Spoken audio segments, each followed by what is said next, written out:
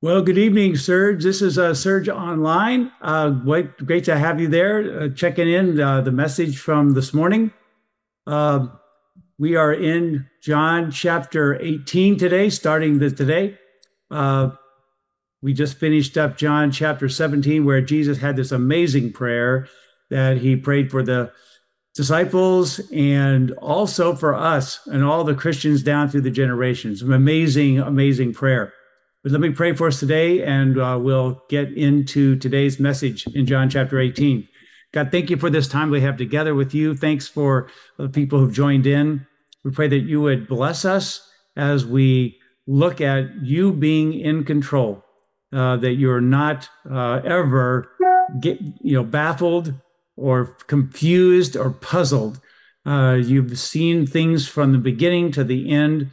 You know us and you know what's happening. You're there with us all the time if we are followers of yours. So thank you for this time we have together to certify what you are and who you are as our Lord and Savior. We pray all this in Christ's name. Amen.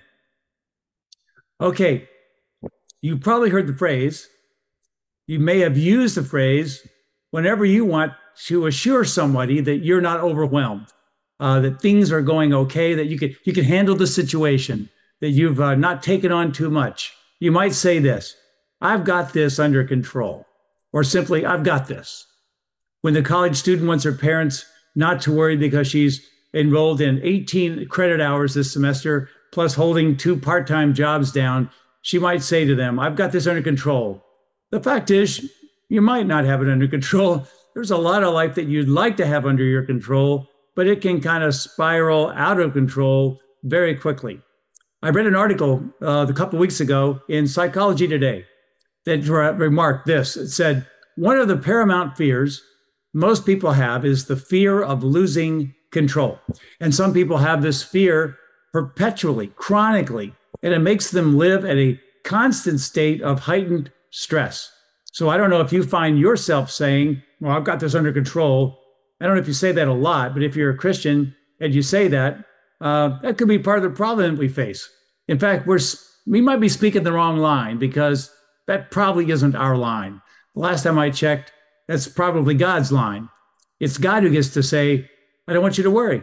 Don't be anxious for anything. I've got this under control. You don't have it under control, but God would say to you, I've got it under control, even when it doesn't seem to us like it is under control, right? God can say, I've got it under control. Romans 8:28 kind of highlights this element. It says, all things work together for good to those that love God and are called according to his purpose. So in chapter 18, we are coming upon a story that, from a human vantage point, human perspective, looks like it's totally out of control. But if we were able to look down from heaven's perspective, from heaven's vantage point, we get to see that God's really got it totally wired. So our passage today, John 18, verses 1 to 11. Let's read them together. When Jesus had spoken these words, these are the words that he spoke to his disciples during the Passover meal. And as they walked out of the Passover room, upper room, and Jesus continued to speak to them. And that all ends at the end of chapter 17 when he finishes this massively important prayer that he lifts up for not only his disciples, but for those of us who are Christians down through the ages. So when he spoke these words, he went out with his disciples over the brook Kidron, where there was a garden, which he and his disciples entered. Now Judas, who betrayed him, Jesus, also knew the place, for Jesus often met there with his disciples. So Judas, having procured a band of soldiers and some officers from the chief priests and the Pharisees, went there with lanterns and torches and weapons. Then Jesus, knowing all that would happen to him, came forward and said to them, whom do you seek? They answered him, Jesus of Nazareth. Jesus said to them, I am. Judas, who betrayed him, was standing with them. When Jesus said to them, I am, they drew back and fell to the crowd. So he asked them again, whom do you seek? And they said, Jesus of Nazareth. Jesus answered, I told you that I am. So if you seek me, let these men go. This was to fulfill the word that he had spoken. Of those whom you gave me, I have lost not one. Then Simon Peter, having a sword, drew it and struck the high priest's servant and cut off his right ear. The servant's name was Malchus. So Jesus said to Peter, "Put your sword into its sheath. Shall I not drink the cup that the Father has given me?" So let's spend a couple of minutes and set the scene. Jesus and his disciples enter what was known as the Garden of Gethsemane. John doesn't include that name here. He doesn't say Gethsemane, Garden of Gethsemane or anything. But the other gospel writers identify this as the Garden of Gethsemane. Now, there's an emotion that's looming over this entire scene, and that is kind of an emotion of despair, at least on the part of the disciples. Life looks like it's out of control. Jesus had dinner with them, but at dinner, he's announced that he's leaving. He's announced that he's going to die. They fire some questions back and forth, but they're in confusion and a bit of disarray. There's a despondency that looms over the scene. The death of Christ is imminent, but overarching the scene that we're going to see today is this grand truth of the sovereignty of an almighty God, a God who would look at the situation and say, "No worries, I've got this totally in control."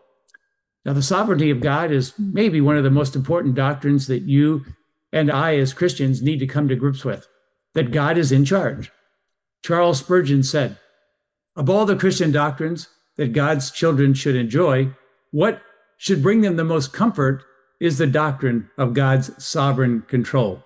So we want to look at this control in three different aspects: the place, the people, and the plan. The people, the place, the people, and the plans. So Jesus is in control of the place. We begin with that. It pops up in our first couple of verses in our passage. When Jesus had spoken these words, he went out with the disciples over the brook Kidron, where there was a garden, which he and his disciples entered. Now Judas, who betrayed him, also knew the place, for Jesus often met there with his disciples. So I just want you to notice who is leading the pack here. Yeah, it's Jesus. He's calling the shots. He's headed out, and they come with him. If there's one thing we've discovered in the Gospel of John, it's how Jesus controls the situations and the movement of his disciples. Give you an example. Chapter 11. Before they all head up to Jerusalem this last time, Jesus gets word that Lazarus is sick. The disciples are no doubt thinking, okay, let's pack up. He's going to want to head out right now. But Jesus doesn't. Instead, he waits where they are for days until Lazarus dies. That, of course, made no sense to them at the time. When Jesus declares, let's go up to Judea, the disciples are not keen on that at all. Jesus, last time we checked, they want to kill you down there. Let's not go there. Let's get some falafels here and stay put. Despite their protests, they head to Judea and Jerusalem. Why? Because Jesus is in charge, and he leads them to that place. Earlier on in this Passover day, Jesus told his disciples, hey, listen, when you go into the city, you're going to find a guy carrying a jar of water. Go follow him. He's going to take you to a house. And as the owner of the house, he's going to show you a room that he's prepared, all furnished, where we can have Passover.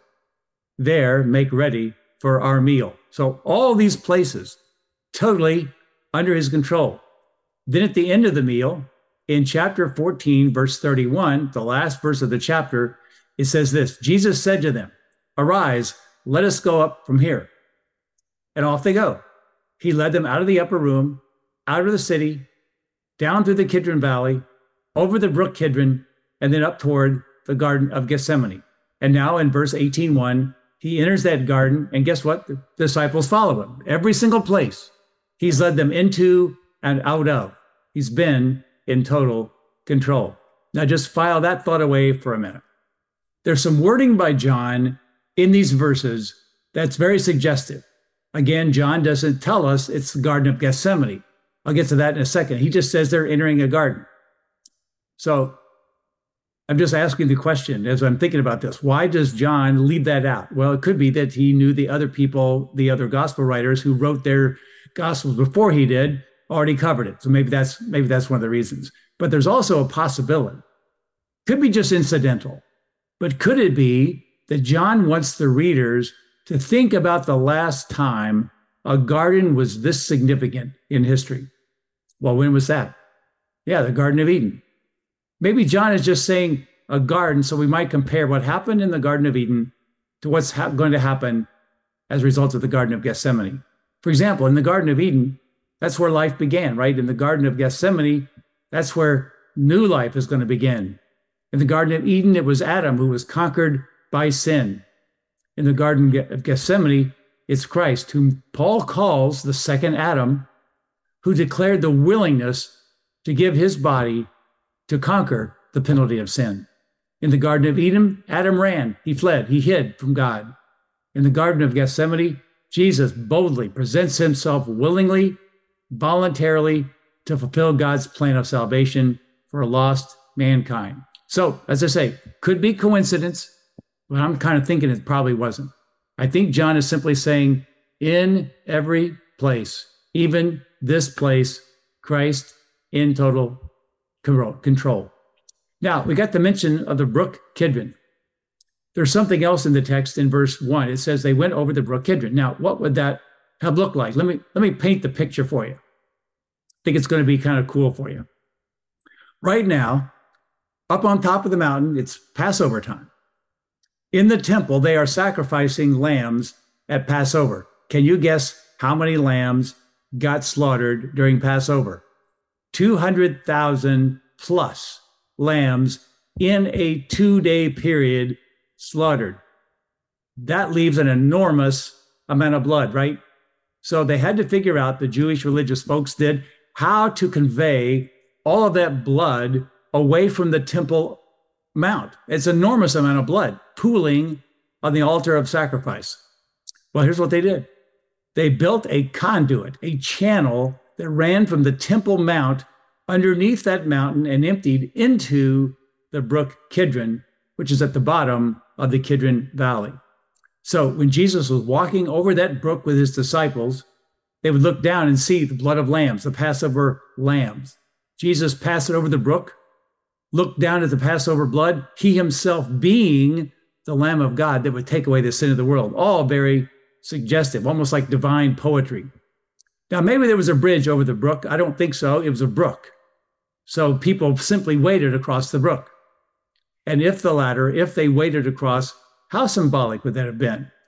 Sure, they would have hiked up their clothing, but their feet would have been covered in that lamb's blood, the same feet that Jesus had just washed and declared clean a few hours earlier. I don't know about you, that kind of just gives me some goosebumps, right? And then there's a symbolism of Gethsemane. It was a garden called Gethsemane. We heard from our video earlier what that name actually means, an olive oil press. Again, it's mentioned in Matthew and Mark, but not by John. The term Gethsemane, we've all heard of it. In the Garden of Gethsemane, there were olive trees, like an arboretum, or the aroma of olive trees would have filled the air. But it also contained a production plant for olive oil. Now, here's how it worked. Olives were harvested and placed into an oil press. Here's how it worked. You dump the whole olives into this crushing device where a huge stone would go round and round and round, usually led by an oxen or team of donkeys or something. And it would crush these olives and pits into a paste. By the way, you'd think the oil would come from the meat of the olives. No, oil comes out of the pits. Then they'd scoop that paste out by hand and put it into these baskets.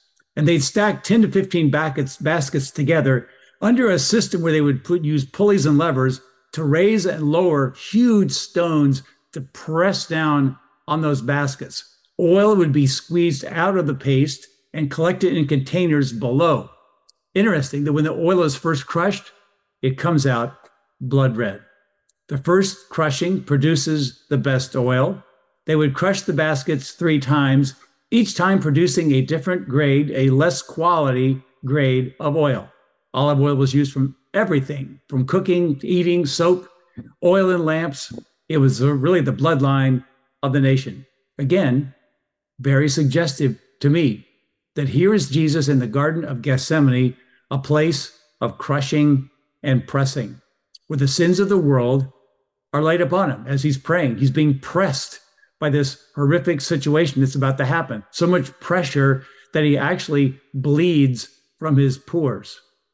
Then we have Isaiah 53 speaking of this prophetically. He was wounded or pierced for our transgression. He was crushed for our iniquities. So everything from the garden to the crimson brook to the place of crushing and pressing, all of it suggests that Jesus is in total control by choosing this particular place to go. He knew exactly where to be. So what do we take away from this? Let's talk about our Gethsemanes, places where you've felt crushed and pressed. Guarantee you, live long enough and you will experience such times. And what I mean by that is that you've been or will be in places where it's dark, where it's painful, where it's sad, where it's lonely. It's your Gethsemane. And you've probably looked around, if it's happened to you, and you've said, things are out of control. And I don't even feel that God is here with me. You need to know something as a Christian, if you don't already, and it's this. If you are a follower of Christ, there has never, ever been a place that you've been where you've been alone and apart from God. He's been with you. He's walked with you. He's led you. He's in control. Remember Psalm 139, King David? He says this, where can I go from your spirit, as he talks to God, questions God? Where can I flee from your presence? If I go up to the heavens, you're there. If I make my bed in the depths of hell, behold, you are there. If I take the wings of the morning and go to the uttermost parts of the sea, even there, your right hand will direct me. Jesus said this to his disciples, just to kind of confirm this. I will never leave you nor what? Yeah, forsake you. In Greek, it's very emphatic. I will never, no, never, not ever leave you or forsake you. Angel says, hey, call him Emmanuel, which means God with us, right? That's his name. It's never been a time, Christian, in your darkest days where God was not there, where God was not in control. Just as God, Jesus, is in control in Gethsemane. He's in control where you are, even when you think he's not. So the challenge, right, for us, we got to think differently. Think according to truth, not according to your feelings, right? So that's Gethsemane. Jesus in control of the place. Second thing I want to highlight is that we got to look at the people. Jesus is in control of the people. Two groups of people here show up on our story, in our story. There are enemies of Jesus and there are friends of Jesus. Two types. So let's look at the enemies of Christ. For that, verse 3. So Judas, having procured a band of soldiers and some officers from the chief priests and the Pharisees, went there with lanterns and torches and weapons. So this band of soldiers and officers from the religious leaders are looking for trouble. They're expecting the worst. You might say they're prepared for the worst. They're armed to the hilt. It says this, verse 4. Then Jesus, knowing all that would happen to him, came forward and said to them, whom do you seek? They answered him, Jesus of Nazareth. Jesus said to them, I am. By the way, short little break. The word he is not there in the original Greek, not in this verse, nor in verses 6 or 8. Some translations include the word he, but italicize it because it's not really there. Jesus simply said, I am, which we know from earlier in John was his declaration of deity, hearkening back to God's response to Moses at the burning bush, right? Moses said, who am I going to tell these Israelites that sent me to get the people out of Egypt? And God said, tell them I am that I am sent you. Now, when Jesus used it earlier in the Gospel of John, the religious leaders picked up stones to kill him, accusing him of blasphemy for proclaiming himself God. Of course, it isn't blasphemy if you really are God, right? Which he is. Apparently, translators decided it would be helpful to include the word he for clarity. In my view, it isn't helpful. In my view, no such clarity was needed, right? Then we wrap up the verse 5. Judas, who betrayed him, was standing with them. Now, something else you need to know. It says there was a band of soldiers. Some translations actually translate it a detachment of troops. I don't know what you pictured in your mind when you read this before, but you probably pictured, I don't know, what, 5, 10, maybe 20, 30 soldiers. The word that's used denotes a Roman cohort.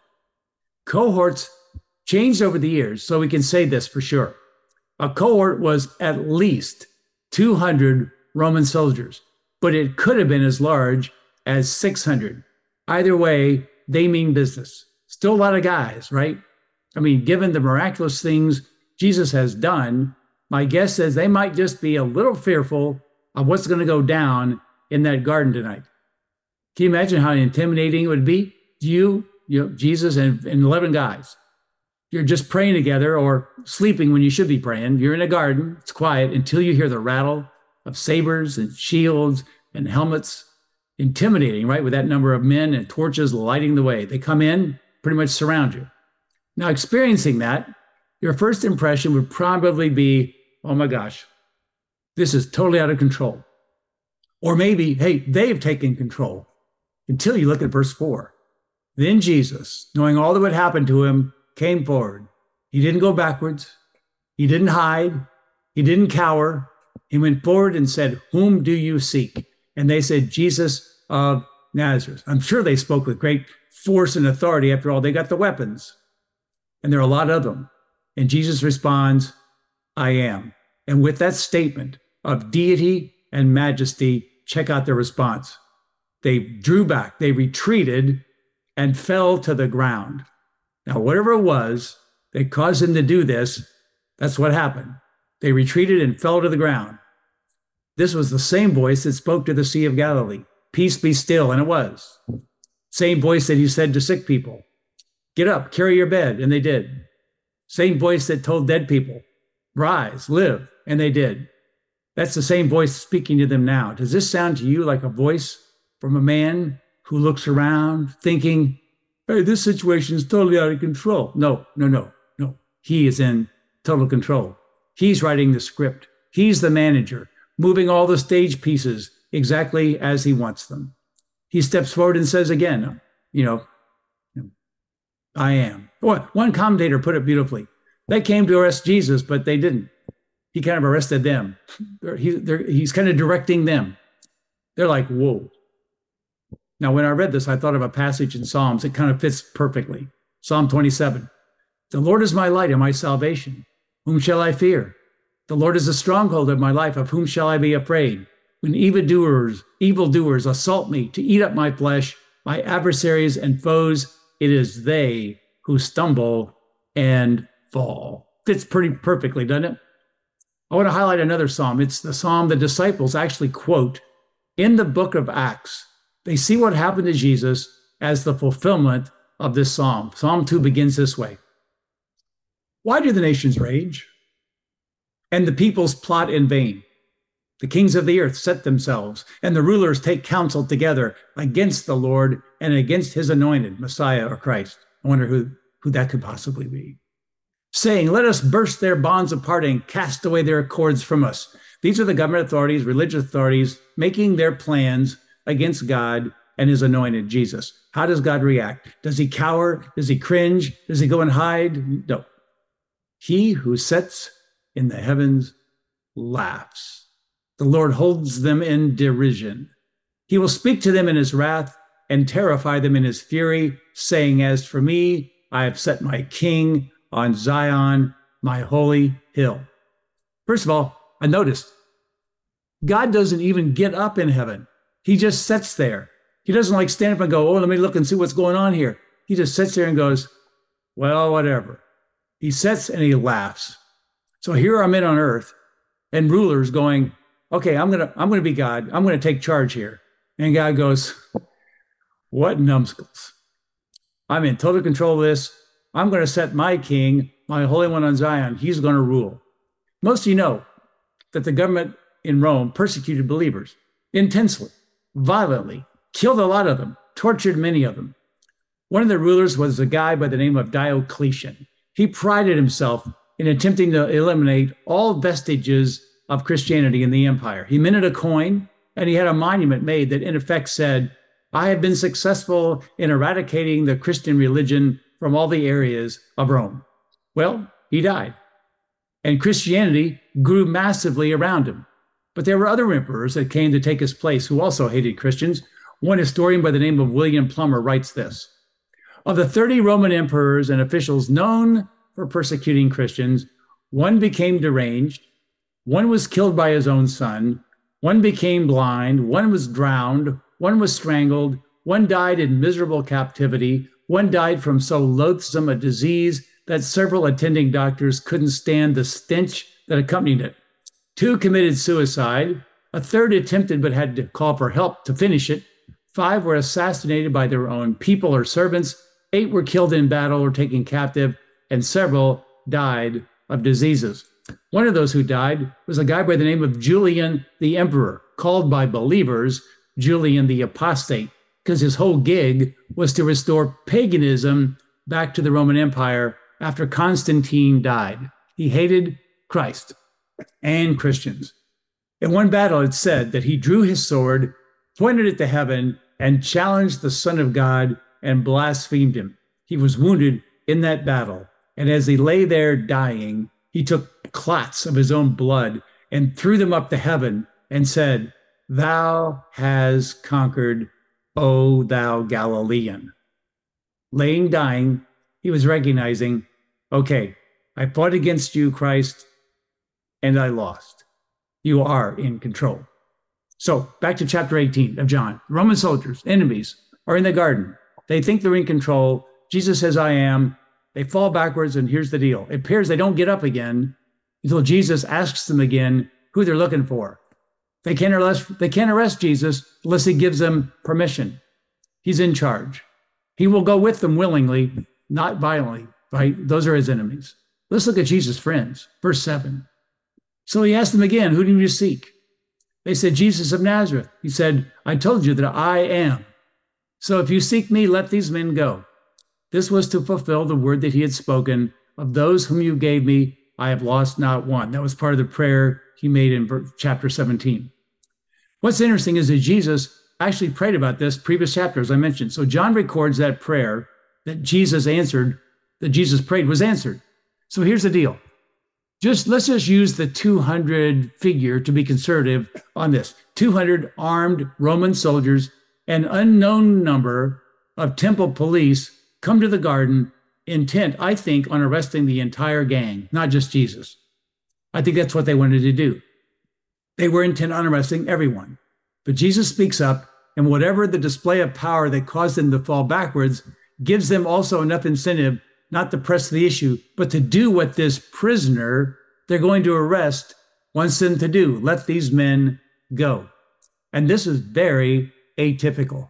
Martin Luther actually exclaimed, the fact that the disciples got to go is the greatest miracle that happened that night in Gethsemane. Because typically armed soldiers that work for the government who come to arrest a prisoner will disregard any request by that prisoner, especially a request to release what they would consider co-conspirators. But it didn't happen. Jesus was in total control. Let these guys go, which, by the way, was a command, and they obeyed it. Yeah, who was in total control here? Jesus Christ. Let's check out what happens next. Then Simon Peter, having a sword, drew it out, struck the high priest's servant, and cut off his right ear. The servant's name was Malchus. So Jesus said to Peter, put your sword into its sheath. Shall I not drink the cup that the Father has given me? Okay, so one lesson here, probably not a great thing for a fisherman to have a sword. He was a great fisherman, not a great swordsman. I think Peter was aiming to cut the guy's head off and missed. Peter's thinking, okay, I'm going to get this situation under control. He hates not being in control. And all he does is make things worse. I don't know if he thought Jesus would take the bait and kill everybody and set up his kingdom, or if he thought, well, let's all go down fighting and die with Jesus right here in this garden. But while they're all standing around, Jesus in control, we're told in other gospels, heals the guy. Then Jesus turns to Peter, put your sword away. Shall I not drink the cup the Father has given me? What cup is he speaking about? Yeah, Calvary, the cross, his soon coming death that he knew he was going to face. That was all part of the plan. Everything that's happening this night is all part of the script. He knew this night was coming, and he knew it was going to go down this way. The cup the Father gives me, I will take and I will drink. That's the plan. There were never plans going on that night, probably. They were their plans, the enemy's plans. Their plan is let's arrest Jesus and the disciples, let's kill Jesus, squelch this whole cult. That was their plan. It was not God's plan. God's plan was that Jesus would voluntarily offer himself as a sacrifice, being able to forgive mankind for their sins because he was sinless and perfect, and his death would be a substitute for us. He would rise from the dead, and that gospel message of forgiveness will go around the world. That was God's plan. Let me ask you, whose plan won? Yeah, God's plan won. Let me remind you, we read it from John chapter 10, where Jesus says this, nobody takes my life from me. I lay it down myself. I have the power to lay it down and take it up again. So here we have Jesus willingly lay it down because he's in control. And in a few days, he will take it up again. How? Because he's in control. Peter was there that night. He's watching this whole thing come down. He'll remember this. And in a few weeks after the resurrection, he will stand in Jerusalem, and Peter will say to the crowd in Jerusalem concerning Jesus Christ, yep, you guys arrested him. You guys killed him. That was your plan. Sadly for you, what happened was really all according to God's predetermined plan. God moved you guys around the chessboard like pawns, using your own evil intentions against you. He was in charge of the plans even on that night, because Jesus ends up coming back alive from the grave. And when Peter finished that sermon, thousands of people who probably weeks earlier were calling for the death of Christ by crucifixion were cut to the core, and they came to Christ by faith. And that process, by the way, hasn't stopped since then. So do you know that of all the places, of all the people around you, of all the plans that are going on in the midst of all that, you serve a God who can say to you, I've got it all under my control. It's all under my control. So no Jewish proverb that says, man makes plans and God changes them. You know why God changes them? Because God gets editing rights over your life. Have you given your life to Christ? Oh, Lord, here's my life. Okay, great. Thank you. I'm going to write the script for it now. I've got some plans of my own for you. You can go ahead and make your plans, but I'm going to change them because my plan is better than your plan. Proverbs 16 tells us a man's heart plans his way, but God directs his steps. So in the Garden of Gethsemane, it wasn't a purposeless accident. It was a purposeful incident, all under control. It was not a tragedy. It was a victory. And Jesus takes the cup that the Father gives him, and that's made all the difference for mankind. So what are we to do with this truth? Now, in your life, you're going to be drinking some cups you're not too happy with. And God's going to go, here, drink this. Oh, I don't want to drink that. It's bitter. It's sour. I hate it. You'll be in gardens that aren't that peaceful. You'll feel crushed. You'll feel pressed. You'll feel pressured. And it's hard and it's painful. And you'll cry out. And there will be people in your life that will impose their plans and plot behind your back. And you're going to be tempted to say, God is nowhere around. Because if he was around, this wouldn't be happening. And your point of greatest vulnerability is when you're in those situations where you think life is spinning out of control. You're going to be tempted to take your sword out and do one of those Peter numbers, right? And Jesus will say, put it away. Just trust me. I've got it under control. So last 2 points. If you can just recognize 2 things, I think you'll walk out of here a better person and a better Christian. Recognize, number 1, your inadequacy without God. I wonder if we really believe that. I mean, we know that Jesus said, without me, you can do what? Nothing. Absolutely nothing. I don't know if we really are into that. I think we think that there are some things I can do without him. And if that's you, you need to deal with that straight up. Recognize your inadequacy without God. Second, once you get to that point, then recognize your invincibility with God. Do you know that you're invincible as a Christian? You are invincible until God is done with you on this earth. Nothing can happen to you until God says so. But when your work down here is done, why would you want to hang around? Anyway, let's go home. So let me pray for us, and we'll get you out of here. God, thanks for this time we've had together. Thanks for your confirmation to us through your word that you are in charge, that there's not a thing that's happened that you're not in control of, that you don't allow for our own good and for the world's good. So help us to remember this when we are under stress, when things look like they're falling apart, that you have not forsaken us, you have not abandoned us, you have never. You made it very clear. You're never going to do that.